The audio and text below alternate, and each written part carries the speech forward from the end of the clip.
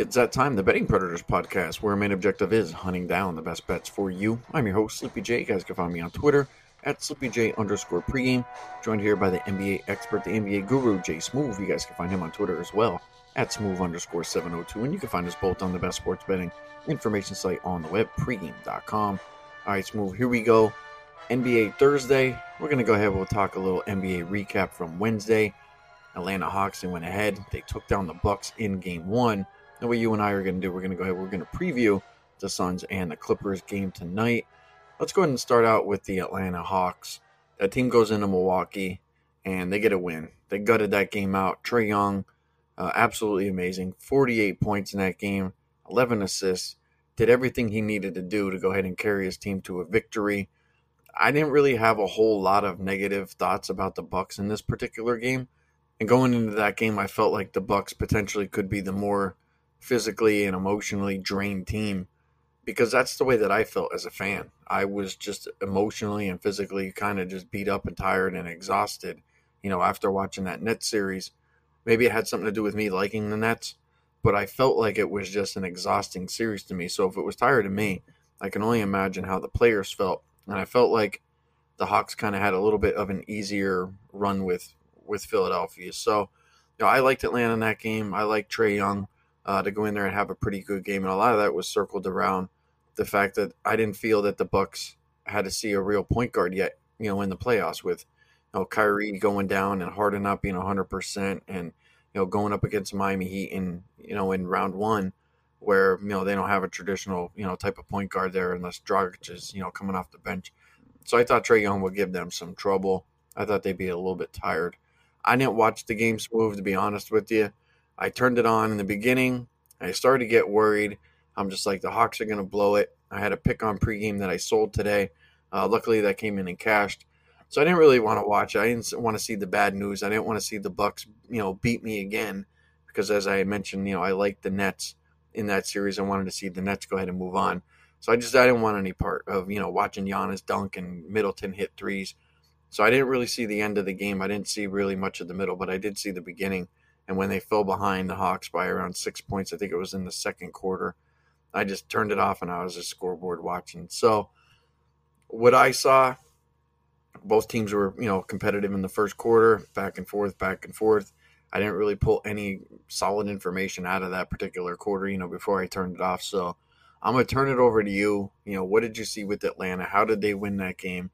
Did the Bucks struggle in a particular area maybe that I'm not looking at? But what did you make of game one tonight between the Hawks and the Bucks? Yeah, Sleepy. Just like Atlanta throughout the playoffs, another exciting game. I guess you can call it a little bit of a come from behind win, or a game going back and forth. Both teams had their biggest lead of around 8 or 9 points, but it just seemed like whenever Milwaukee had control of the game or had a 7 to 9 point lead and had a chance to try to take it to a double-digit lead or something like that, they would, Atlanta would come back down like they've done, against Philly, like they did against New York. They hit, a couple big baskets to either make it a one-possession game or to tie it up, or what they eventually ended up doing, taking the lead. And, hats off to Trae Young, man. He, finished with, 48 points, 11 assists. I think he's been putting on the show. I'm not really sure how the NBA ratings are looking right now for the playoffs, considering a lot of casual fans, follow, the more known guys like Kevin Durant, or Steph Curry, LeBron, and those guys like that. But they definitely should be tuning in to some of these younger guys coming up, making their first times in the playoffs, like Trae Young and Devin Booker and guys like that, because they're definitely worth watching and tuning in, because they're going to be the face of the league here if they aren't already. But Trae Young just he controlled the tempo of the game. I think he had 30 points at halftime. Milwaukee made a little bit of adjustment to try to slow him down, and then he started to get other guys involved, and in that second half, Kevin Huerter and John Collins had bigger impacts on the game, and they went in there and stole game one. It was kind of hard for me to buy into the Hawks as much as you did, but that was a great play, just because of how often they've been down by double digits going back to the to that Sixers series, but like we've seen them do time and time again, they just find a way to stick together as a team and come back and make it a ball game.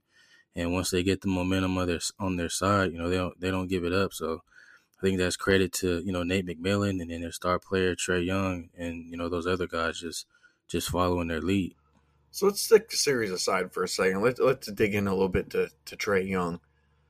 I'm not sure what you think, but I don't think that there's a player throughout the entire playoffs that's played better than him. I mean, go through, look at the points he's scored, look at the assists he's had, even the rebounds. We talked when they were playing in that Knicks series where, I felt like he was a villain and he was just enjoying that role. And he was out there just basically just killing teams, whatever game it was. And it was just like, what? You can't stop me. And, speaking of the ratings and stuff like that, like he's like, right now he's must-see TV. But what player right now, if you look back, Smooth, would you say that he probably reminds you of? Because I don't think there's probably a lot of fair comparisons to him right now, like in the league. But I feel like there's probably some guys in the past, that we could probably point and say, you know what, playing like that guy can do the things that that guy could do, and really, helping his team out. So I thought about it. I picked a player out. I'm curious what you think. Who does Trae Young kind of remind you of? And it could be somebody now in the league, but I found a guy from a couple years back. Yeah, just watching him. First of all, I think he continues to play the way he's playing, which I have no reason to believe he wouldn't. He's gonna be in a class of his own. But just watching him, it's hard for me not to think of a Steve Nash, but a Steve Nash that's a little bit more aggressive when it comes to scoring the basketball and a little bit more athletic when we're talking about how quick he is, coming off that pick or in playing in transition. But yeah, Trae Young, he's always been somebody that I've liked, but I thought he had some things to clean up in his game to where sometimes he would just take some shots where he didn't need to take. And I think Nate McMillan has been a big help to his game.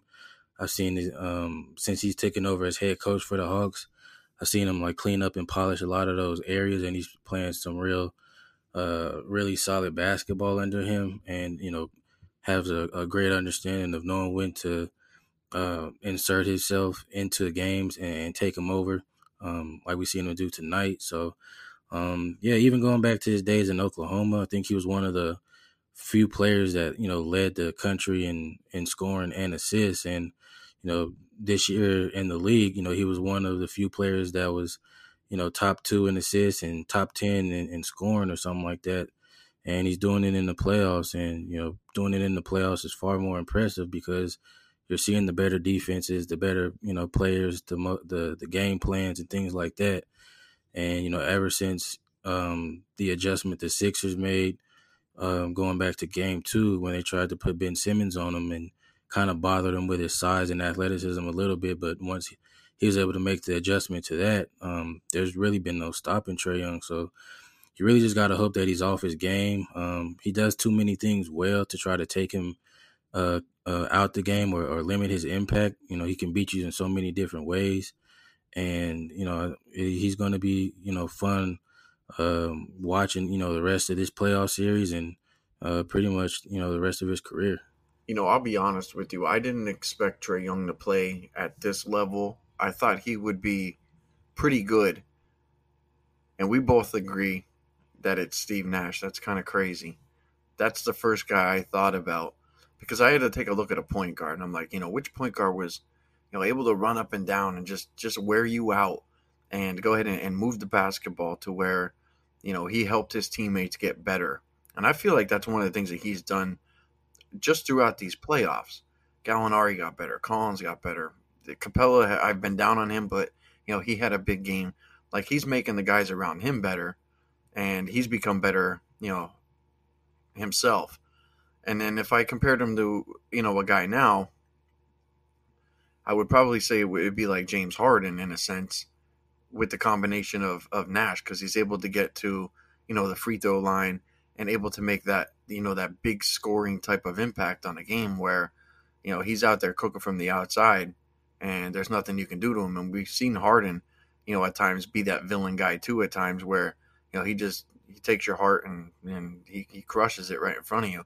And I feel like that's one of the things that Trae Young's doing right now, and he's enjoying, that particular role. Although we're talking about Trae Young a whole lot, let's not discredit, what the Bucks have done, in these playoffs. To go ahead, they sweep their first series, they go up against the Nets. We know that wasn't going to be an easy series.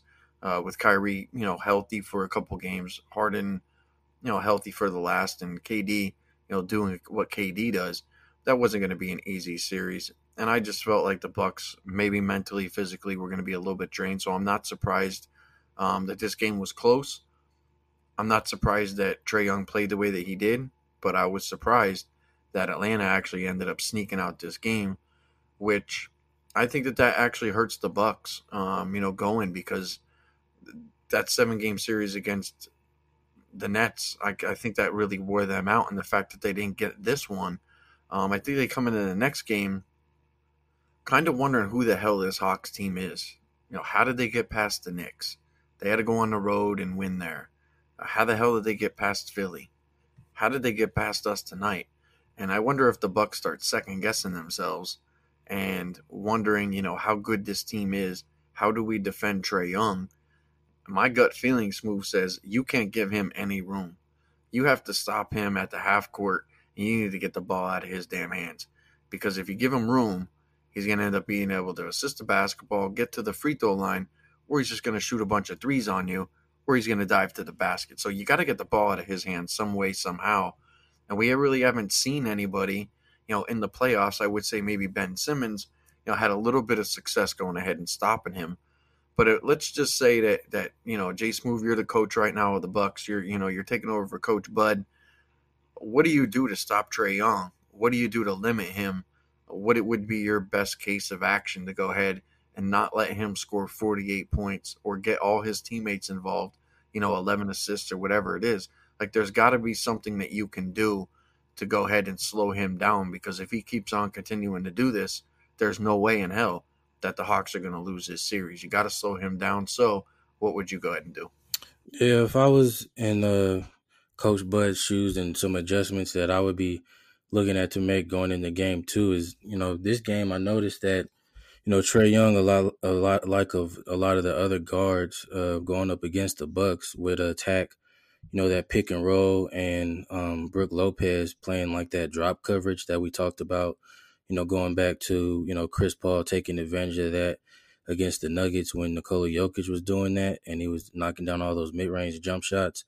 So something that I would do as far for an adjustment for the Bucks would, I would look to, limit, Brook Lopez's minutes, if that continues, and I would look to move, Giannis to the 5 and kind of go like a smaller lineup with Giannis out there, and encourage Giannis to not play in the drop style coverage, to play up on the pick when it's set, to limit that space that Trae Young is able to see, when he comes off of that pick, and even possibly, trailing and trapping it for him to, make him get rid of the ball, with Giannis and whoever's on ball guard and Trae Young, trailing that pick, to try to, limit his impact that way, and, take my chances, scrambling and rotating out to the rest of the players there to give myself a better chance of, coming away with the win for game 2.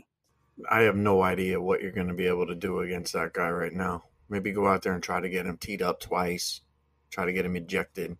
I don't know. But the Bucks are going to have to figure it out, and that's one of the concerns that, we've had, is that, Coach Bud at times, he doesn't make the right adjustments, or he's slow to adjust. My gut feeling says that the Hawks come into this next game knowing and thinking that they can win, and that 7.5 points, again, is just too much. I really think that they're overvaluing the Bucks and undervaluing the Hawks. And I don't see how anybody could really make the argument that, that the line should be 7.5. They lost the game tonight. They beat Philly as a massive underdog. They beat the Knicks as an underdog, kind of, sort of. But those games are on the road. I mean, this team's winning on the road. So the line to me, they've been wrong with the Hawks in general, but I felt like even in that Bucks series against the Nets, that some of those lines were wrong too. That they were still just overvaluing the Bucks. I think a lot of that might have to do with the fact that you have Giannis, you have a healthy Middleton, you have Holiday out there. Maybe that's why they're kind of overvaluing them. There's one more quick point. You brought it up, and it's an excellent point to piggyback off of this line just being too high. Is one big reason why I didn't, play the Bucks and didn't like it, but didn't really necessarily like the Hawks as much. But it turned out being a great play. But I think that they're just pricing this Hawks team like the team before they made the coaching change. And, they were a team that was under 500, but, they finished the season on a run where they was winning close to 70% of their games. And it's just not the same Hawks team. In the regular season, the Bucks, I think they won all three matchups, or at least two out of the three. I think the same thing with the Sixers, but, when they got into the series with the Hawks, they're starting to see that, this isn't the same team. They're healthier now. They have a better, understanding of how they want to play. The impact that Nate McMillan has had on their defense, they're consistent. And it's like you said, it's just not the same team. And I think you see like a team like the Bucks, they're, having to adjust to them on the fly, which is tough to do. And, when you've, seen this team, three times in the regular season, and you see a completely different team when you match up with them in the Eastern Conference Final. So again, this line is too high, 7.5. I think it opened up 7.5 for game one. So there's no adjustment there, and they won outright as dogs on the road. So still good value on the Hawks, right now on pregame, listed at 7.5 for game two. Yeah, I think the same thing. I think one of the things with this Atlanta team that a lot of people probably aren't taking into consideration is that they're probably playing their best basketball of the year, and their point guard's playing like the best player in the league. So there's no way that the line should be 7.5. And look, they might get blown out by 20, but I think that the line should not be anywhere near 7.5. I made my line for game 1 4, and I liked Atlanta even with 4. I thought the game would be really tight. I thought maybe the score would be switched around tonight. Maybe the Bucks would go in and get like a 2, 3, 4 point win, something like that. I would have been happy with the 4 points, but 7.5 just too much. What do you make of Middleton? Is he going back to his game 1, game 2 struggles again? I saw he didn't have really a strong game tonight. Holiday looked good. It was just, that one missing piece tonight for that Bucks offense. If they can get Holiday going, they can get Giannis going and Middleton going. Nobody's going to beat that team. I mean, they're too damn good. They're too damn talented. They could do too much. But what do you make of Middleton kind of regressing? Maybe he was the weak link, with the energy and the mentality kind of stuff. Like, what did you see from him tonight? Was he like a big factor that kind of just helped the Hawks go ahead and stay in it and end up winning that game? Yeah, I think it was just more of the same of what you can expect from Middleton. Is when when he's on and playing really well, the Bucks look like a championship contending team, especially when you have Giannis out there doing what he's doing and Holiday. And when he struggles like he did tonight, I think it went 6 of 23. Then it makes it pretty tough. You got good games from Holiday and Giannis, but the weak link tonight was Middleton with the way that how poor he shot the ball, and I think that was the difference in the game. They were still able to have some type of control throughout the game. Being up 8 or 9 points a few different times, but the production that you expect to get out of Middleton on a consistent basis. I just at this point, I think that's just who he is. And you just have to accept that. And the nights when he is on, those are the games that you really got to get. Because he's just too up and down. One night he'll have 35 against Brooklyn and knock down shots that helped them win the series, and then the next night against a Hawks team that really don't have a defensive matchup that can take him out of the game like that, he goes 6 of 23. So I would anticipate him having a better game too. That's just kind of what he does. So yeah, it's just kind of like a wait and see approach when it comes to him. You know what drives me crazy about some of these NBA players, Smooth, and I'm sure it probably drives you crazy too, is you're going to go out there and you're going to get a Middleton who goes, 3 for 12 in the first quarter or in the first half, and he just continues to go and keep on shooting the ball and shooting the ball. It was like, dude, Like, you haven't made a three yet. You can't make anything inside the lane. Nothing's going down, and you just keep continuing to shoot. Like, there has to be like an on and off switch for some of these players, and I feel like Middleton's that guy that, like, he does run streaky at times. Like, if they could find that on and off switches sometimes and say, you know what, here's what I can do to help my team win. I feel like somebody like Middleton, would really benefit, from that. And we'll see if he'll bounce back here in game two. I believe that he will. He's an excellent player, so we'll see, how that all shakes out. I don't want to talk about Ben Simmons any more than probably like a minute's move. We talked about him. I gave you my thoughts the other day. I don't think he's long for Philly. I feel like those fans will kind of revolt against the 76ers if they bring him back. That there are other avenues that the Sixers can take with somebody like Embiid, with a Curry out there, a Harris, the fact that Doc's there. I just feel like that fan base, is going to speak out, loud and proud against Ben Simmons. So I don't know. My gut feeling is that if he does stay there smooth, that they use him a lot with the second team to get him out of his funk. Like, he has to shoot the basketball. He's too talented around the rim. He can make players better. And for him to, go out and not shoot in the fourth quarter, shoot 4 shots or whatever the case might be throughout the entire game, that's not who he is. That's not the player that, he needs to be, or the 76ers need him to be.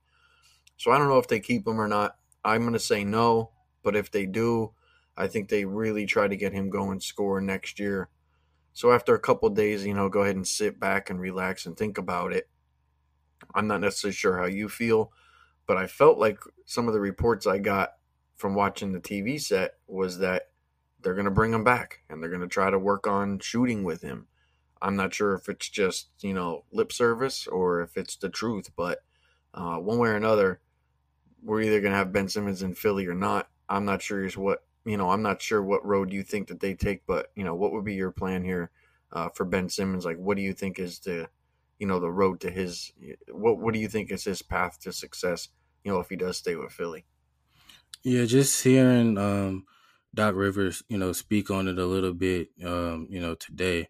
I was kind of agreeing with him as far as, the plan or whatever he was talking about having for Simmons. And, just for the simple fact of, I know a lot of people want to, trade him and throw him away to the Wolves and burn his jersey up and all of that type of stuff. But you got to think, like, he's still 24 years old, and they were the number 1 seed, one of the number 2 defense in the league. He was a large part of that, with his versatility to really be able to guard 1 through 5. I really thought he was the defensive player of the year this year instead of Rudy Gobert. And for him and their coaching staff, whatever their plans are for him, it's just about helping him understand how valuable and how impactful he needs to be for this team. And not just he doesn't have to be a guy to score 25 or 20 points a night.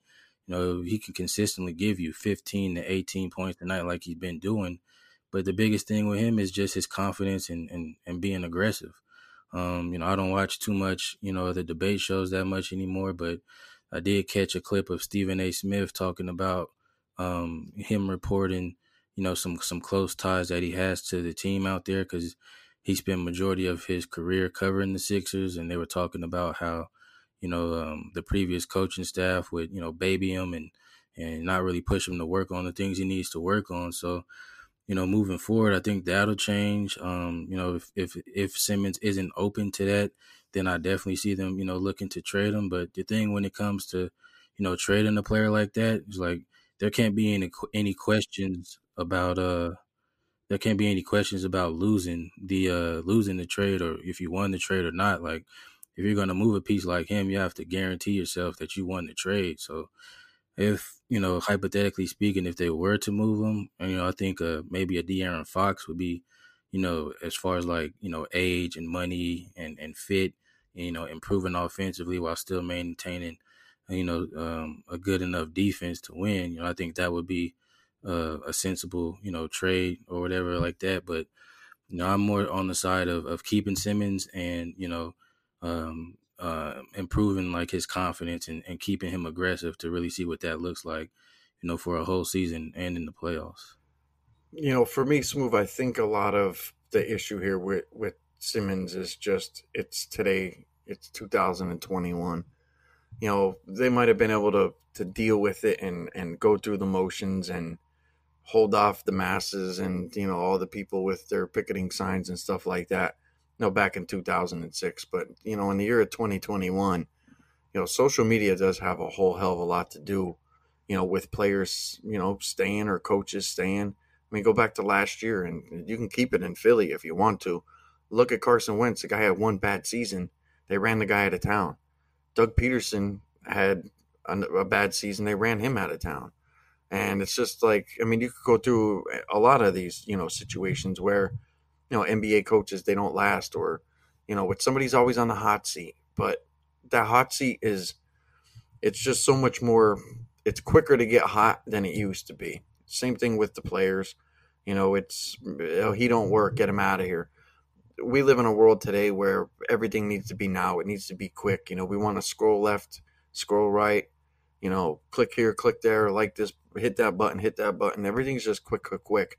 And it seems like people just don't have patience, in this day and age. And unfortunately, when somebody like Ben Simmons goes out and he has a series that he has, everybody does want to go ahead and get rid of him, at the end of the, when things don't go well.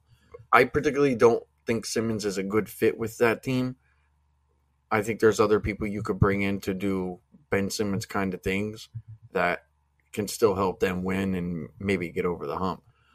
We might never know. We might not know. But I really don't want to talk much more about the 76ers because they're out of the playoffs. Why don't we go ahead and talk about the game that's going to occur tonight between the Suns and the Clippers. Suns are going to be on the road. They have a 2-0 lead right now. Clippers are going to be a home dog. Chris Paul, he's going to be back tonight. Right now, the Suns laying 1.5. They opened up right around as I think it was a 1-point underdog. I did see some pick'ems out there as well. So I'm not sure how you feel about the Suns and Clippers tonight's move, but which way are you going in that one? Yeah, I'm liking the Suns. We got enough of the early action coming in on pregame that, majority of the tickets are coming in on the Clippers. And, with the Suns being a small road favorite, I think opening up at 1, moved into some spots up to 1.5. I think it's a sharp play to the Suns with some reverse line movement, and I think we're getting Chris Paul back. I think that's going to be a boost for them. Also with him being 2 games away from reaching the NBA Finals for the first time, and just seeing how well this team has been playing throughout this series, throughout this playoffs. Actually, I think they're the best team, left, playing the most consistent ball, whether they're at home or on the road.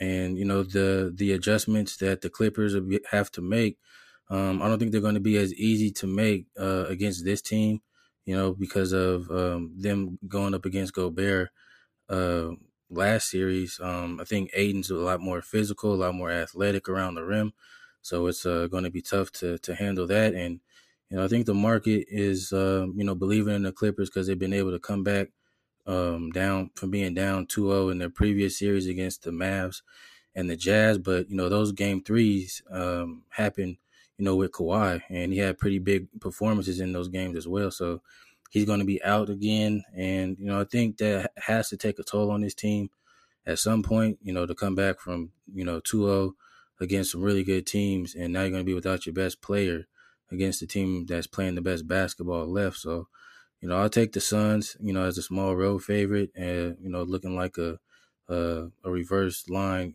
sharp play, on them. I understand the Clippers have to win this game, but I don't think the line makes any sense at all. Like, I just think it's completely off for 2 reasons. 1, insert Chris Paul. 2, subtract Kawhi Leonard. That's got to be a 6-point adjustment to the betting line.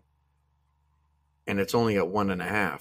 I understand that you have to kind of look at the Clippers as in, they're in a must-win situation. But I do worry about the Clippers coming into this game. Me personally, I felt like the last game kind of got stolen from them a little bit. Like, They probably should have won that game. But look, Monty Williams called an excellent play. Ayton got to the basket. Zubac was a non-factor, and they ended up pulling out the win. It was a big win, for the Suns. I wonder what the Clippers are going to do with their lineups move, because as I looked through the box score, I noticed that Zubac had 34 minutes in the last game, and he was a player that, in that Dallas series, you really couldn't use him. And then in the Jazz series, I don't want to say they really couldn't use him. I felt like they could have used him in certain spots, but he didn't get a whole lot of run in that series either. But it seems like now, that the Clippers have gone back to him. I worry that the Clippers are worried that now that we're down 0-2, that didn't look good for Zubac, pretty much giving up that alley-oop there. I wonder if they start scrambling their lineup up, and if we see Batum back in the starting lineup, and what that's going to do. So I don't know what the Clippers do. I think they scramble one way or another. I'm with you. I like the Suns. I don't think the line's right. I think the line is absolutely wrong. I would actually have the Suns favored in this one right now with Chris Paul in there and no Kawhi Leonard. Maybe the Suns like -4, -1, 1.5 just doesn't seem right. And if I could get, maybe a -120, -125 on the money line, I'll go ahead and I'll play Phoenix for sure. What do you make of Zubac, and what do you think the Clippers have to do? Let's just say PG, Reggie Jackson, and the role players. Do they have to go out and play their best game, that we've probably seen in a while in order to get over the Suns team? Because, as you mentioned, they're probably playing the best out of any team right now. They've won, 10 in a row? This team's just rolling. They have a ton of confidence. Now, let's go back to game 2. Devin Booker didn't even play his best game. He might have played one of his worst games in the entire playoffs. So it's going to be a daunting task here for the Clippers. I'm with you. I'll take the Suns, but with the questions that I asked you, what do you think? Yeah, I agree with you on Zubac, and probably take it a step further. Nothing against him, but the playoffs are all about matchups, and this has just been a bad matchup of teams for him to go against, because all of them have had elite guards that excel in pick and roll action, whether it was Luka Doncic their first round or Donovan Mitchell in the second round, and now you had Devin Booker to deal with, and now you got the mid-range king coming back for game 3 and Chris Paul. And just going back and watching his performance in that game 4 against Denver, where he had 37 points and knocked down 10 or 11 straight mid-range shots with Nikola Jokic playing that drop style coverage of defense on that pick and roll. You just got to know that he's going to come out and look to hunt that out against Zubac if he's out there for 30-plus minutes again. So even if they do make the adjustments by pulling him off the court and inserting Batum in the starting lineup and playing that small ball, then I think the Suns will just feature, Ayton, rolling towards the basket more, and guys like Devin Booker and, Cameron Payne and Mikal Bridges, getting to the basket, since they wouldn't have any shot blocking or, somebody at the rim, protecting the paint for the Clippers. So I just think the Clippers, they're in a pretty tough spot right now, especially then you got to throw in the fact that, no Kawhi, their best player, and it's come through big for them in games where they had to go out and have, and this is absolutely one that they had to go out and get, coming off an emotional loss where they could have wrapped it up with Paul George, or at least, strengthen their chances of winning by Paul George, making those 2 free throws at the end. But just with the way that, they lost that game and everything that they have to deal with now, and probably being a little bit fatigued, I wouldn't be surprised if this was a game that got away from them late and, they ended up losing by double digits maybe, because, it's just been, having to deal with too much, coming back down from 2-0, every series you're in, it's tough. So, yeah, I think that's a strong play on the Suns. And, yeah, Zubac, if he's out there on the floor for 30-plus minutes, then it's a really strong play on the Suns. Now, what do you make of Chris Paul coming back? Like, we know the whole COVID thing, he had to go ahead and sit out 2 games. He's coming off of, I would say, maybe one of the best games of his career in the last game against Denver, where he put up 37 points. Just absolutely abused them. But how do you think he comes back into this game? Do you think that maybe we see maybe a 50-50 between Paul and Payne, for this particular game? Like, what are you looking forward to seeing? And more importantly, I think, how are you going to know early, if Chris Paul is back to normal, because there are things that we could bet. We could live bet player props and say, you know what, that they don't look right. Is there anything in particular we could pull out, maybe that we could look at with Chris Paul, maybe to bet on him and to find out if he's right or wrong early? I think the smarter way to go with him when he comes back is more so like a live bet on player props, because just to determine how well he's doing after recovering from that is more so it'd be something of looking at his minutes and how aggressive he is. We've heard a lot of different players talk about how long they've still been affected by COVID even after they've been cleared to go back and play. So that is something to worry about a little bit, but with him just being back, improves their team significantly, because somebody like Cam Payne, who's been playing really well, can improves the bench. And we've also seen Chris Paul, this playoff run, pretty much out there playing on one shoulder and still finding a way to have some type of impact as he's gotten healthier, throughout the postseason. So just his presence alone, I think, will uplift that team, and just him being out there, he'll find a way to contribute, any way that he can, and then if there's really no signs of effect of him being out from missing games because of COVID, then the Clippers are in real trouble, because the last time we saw him, he was eliminating the Nuggets, with 37 points, and having one of the best playoff performances we've ever seen from him, and maybe in the playoffs in general. So the Clippers are just in a bad spot. You got CP3 coming back, and just what he can do on the court and for that team. It'll be tough for the Clippers to overcome. All right, so with all that wrapped up smooth, I do have one more question with you with the Suns, and a lot of it has to do with the Eastern Conference Finals. The fact that the Hawks won Game 1, I think you probably would agree maybe with me that it's at least going 5 games, maybe 6, maybe even 7. But do you think that the Suns maybe look at the Eastern Conference Final and they look at this particular series and say, you know what, we can go into the finals as the most rested team? Took care of Denver in 4 games, took care of the Lakers in 6. It looks like maybe this one probably goes 4 or 5 games. Do you think that they even care about the rest? Because if you got a team that's playing 7 games against the Nets, 6, 7 games against the Hawks, and the Suns are going to end up being, if it is the Suns, they're going to be the team that holds home court advantage in the finals. It's like, well, now they just played 7, they just played 6 or 7, and it seems like the NBA, that they're quick to turn around to get, the next series going. So I'm guessing that, if Phoenix is sitting home, for 2-3 extra days, and Milwaukee has to go play, another game or two, that the finals are going to end up starting pretty quick, and the Bucks or the Hawks aren't going to have a whole hell of a lot of rest, and then they have to travel on the road. I just wonder if you think that the Suns might be looking at like a rest situation, and that might be another factor that maybe we should, add into our handicap, for this particular game, for Game 3.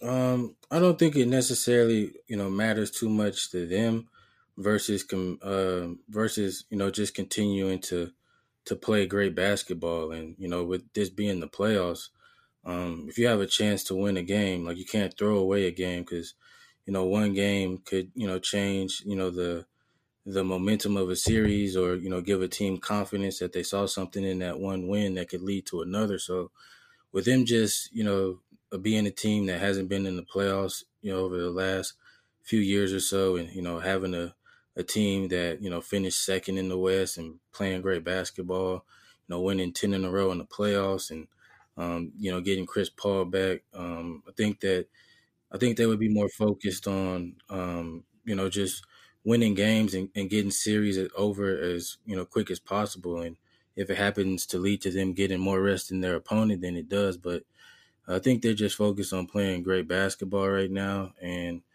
putting away series when they have a chance to. Because Clippers, even without Kawhi, they've proven that they can play still.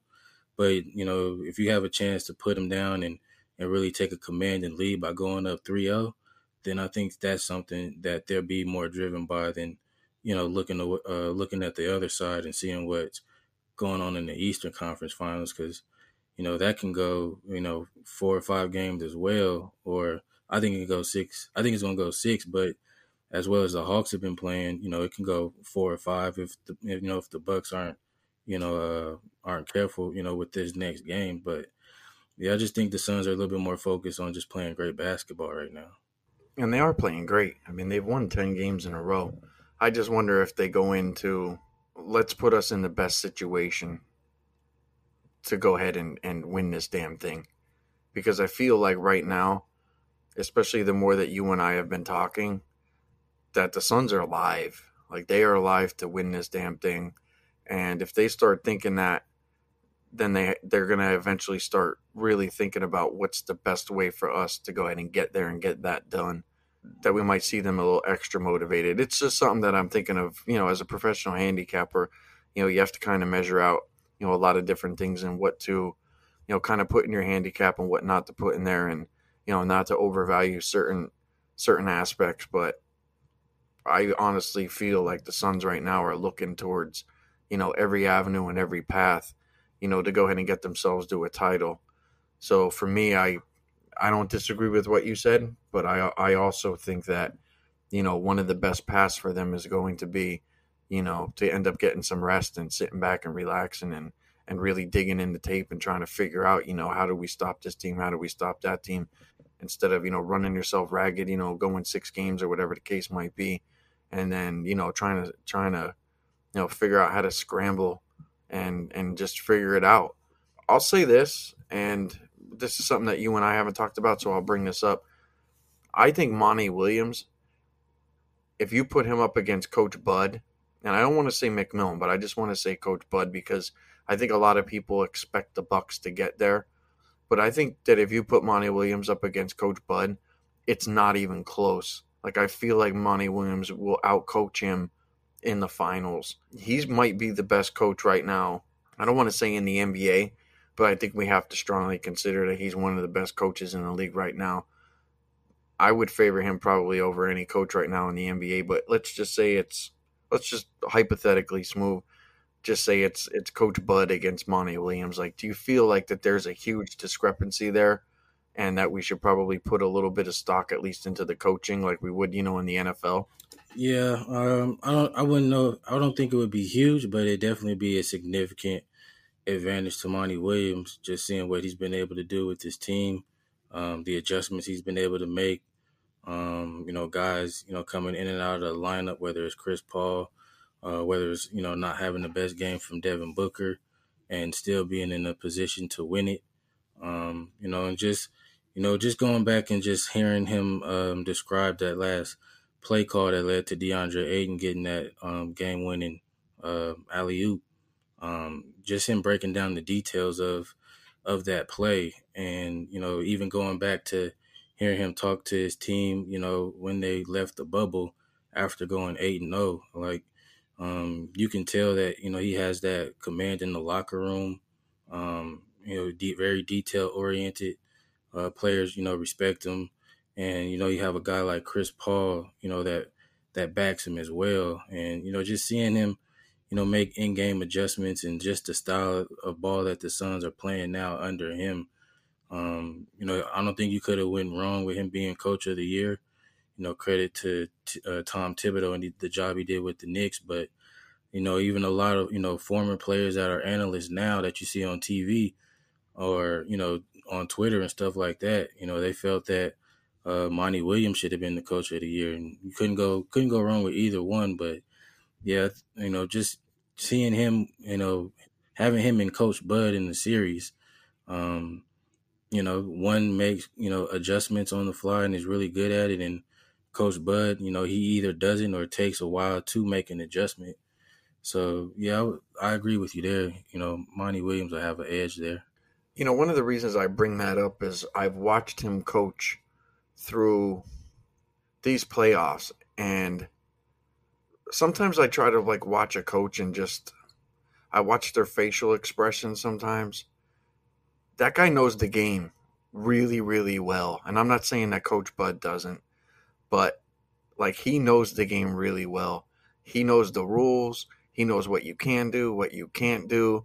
And when you get a guy that knows just as much as more than the referees, let's just say, and he understands the game at a really high level, X's and O's, that he might be able to just out coach you. And if he has the players out there on the floor, somebody like a Chris Paul that, as you mentioned, has a really high IQ, especially at the point guard position, that to me, that they could just outsmart a lot of teams, and I think we've seen that throughout the year. I mean, would they finish one game out of the number one seed? So I don't know. It was just something I just wanted to bring up.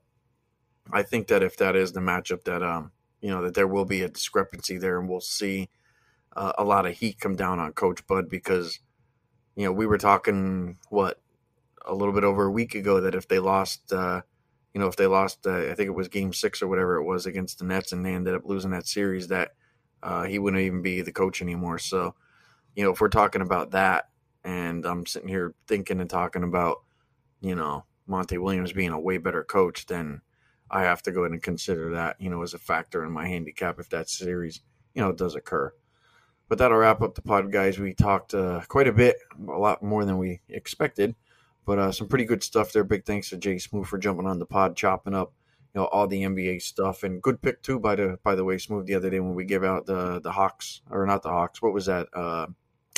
The under in the Suns and Clippers game, and you had the Clippers with the points. So we both hit on that one. Yeah, that was good. And I think I didn't want to give it out, but I think I actually mentioned that I like the Hawks in Game 1. So we'll mention it again. I'll mention it again. I like the Hawks in Game 2. I think it's just too many points. And Smooth and I, we're going to go ahead. We're going to back the Phoenix Suns tonight. I would recommend, if you can go ahead and find like a -120, -125, just go ahead and play them on the money line just in case, because you never know what might happen. And for me, I don't want to lay 1.5 points, when the line's that low, even though I think it's wrong. I think that line should be like 4. But that'll wrap up the pod, guys. Once again, I'm Sleepy J. You guys can find me on Twitter at SleepyJ_pregame. That's Jay Smooth. You guys can find him at Smooth_702. And you can find us both on the best sports betting information site on the web, pregame.com. With that, I'd like to wish you guys all the best of luck on your Thursday. Enjoy the games.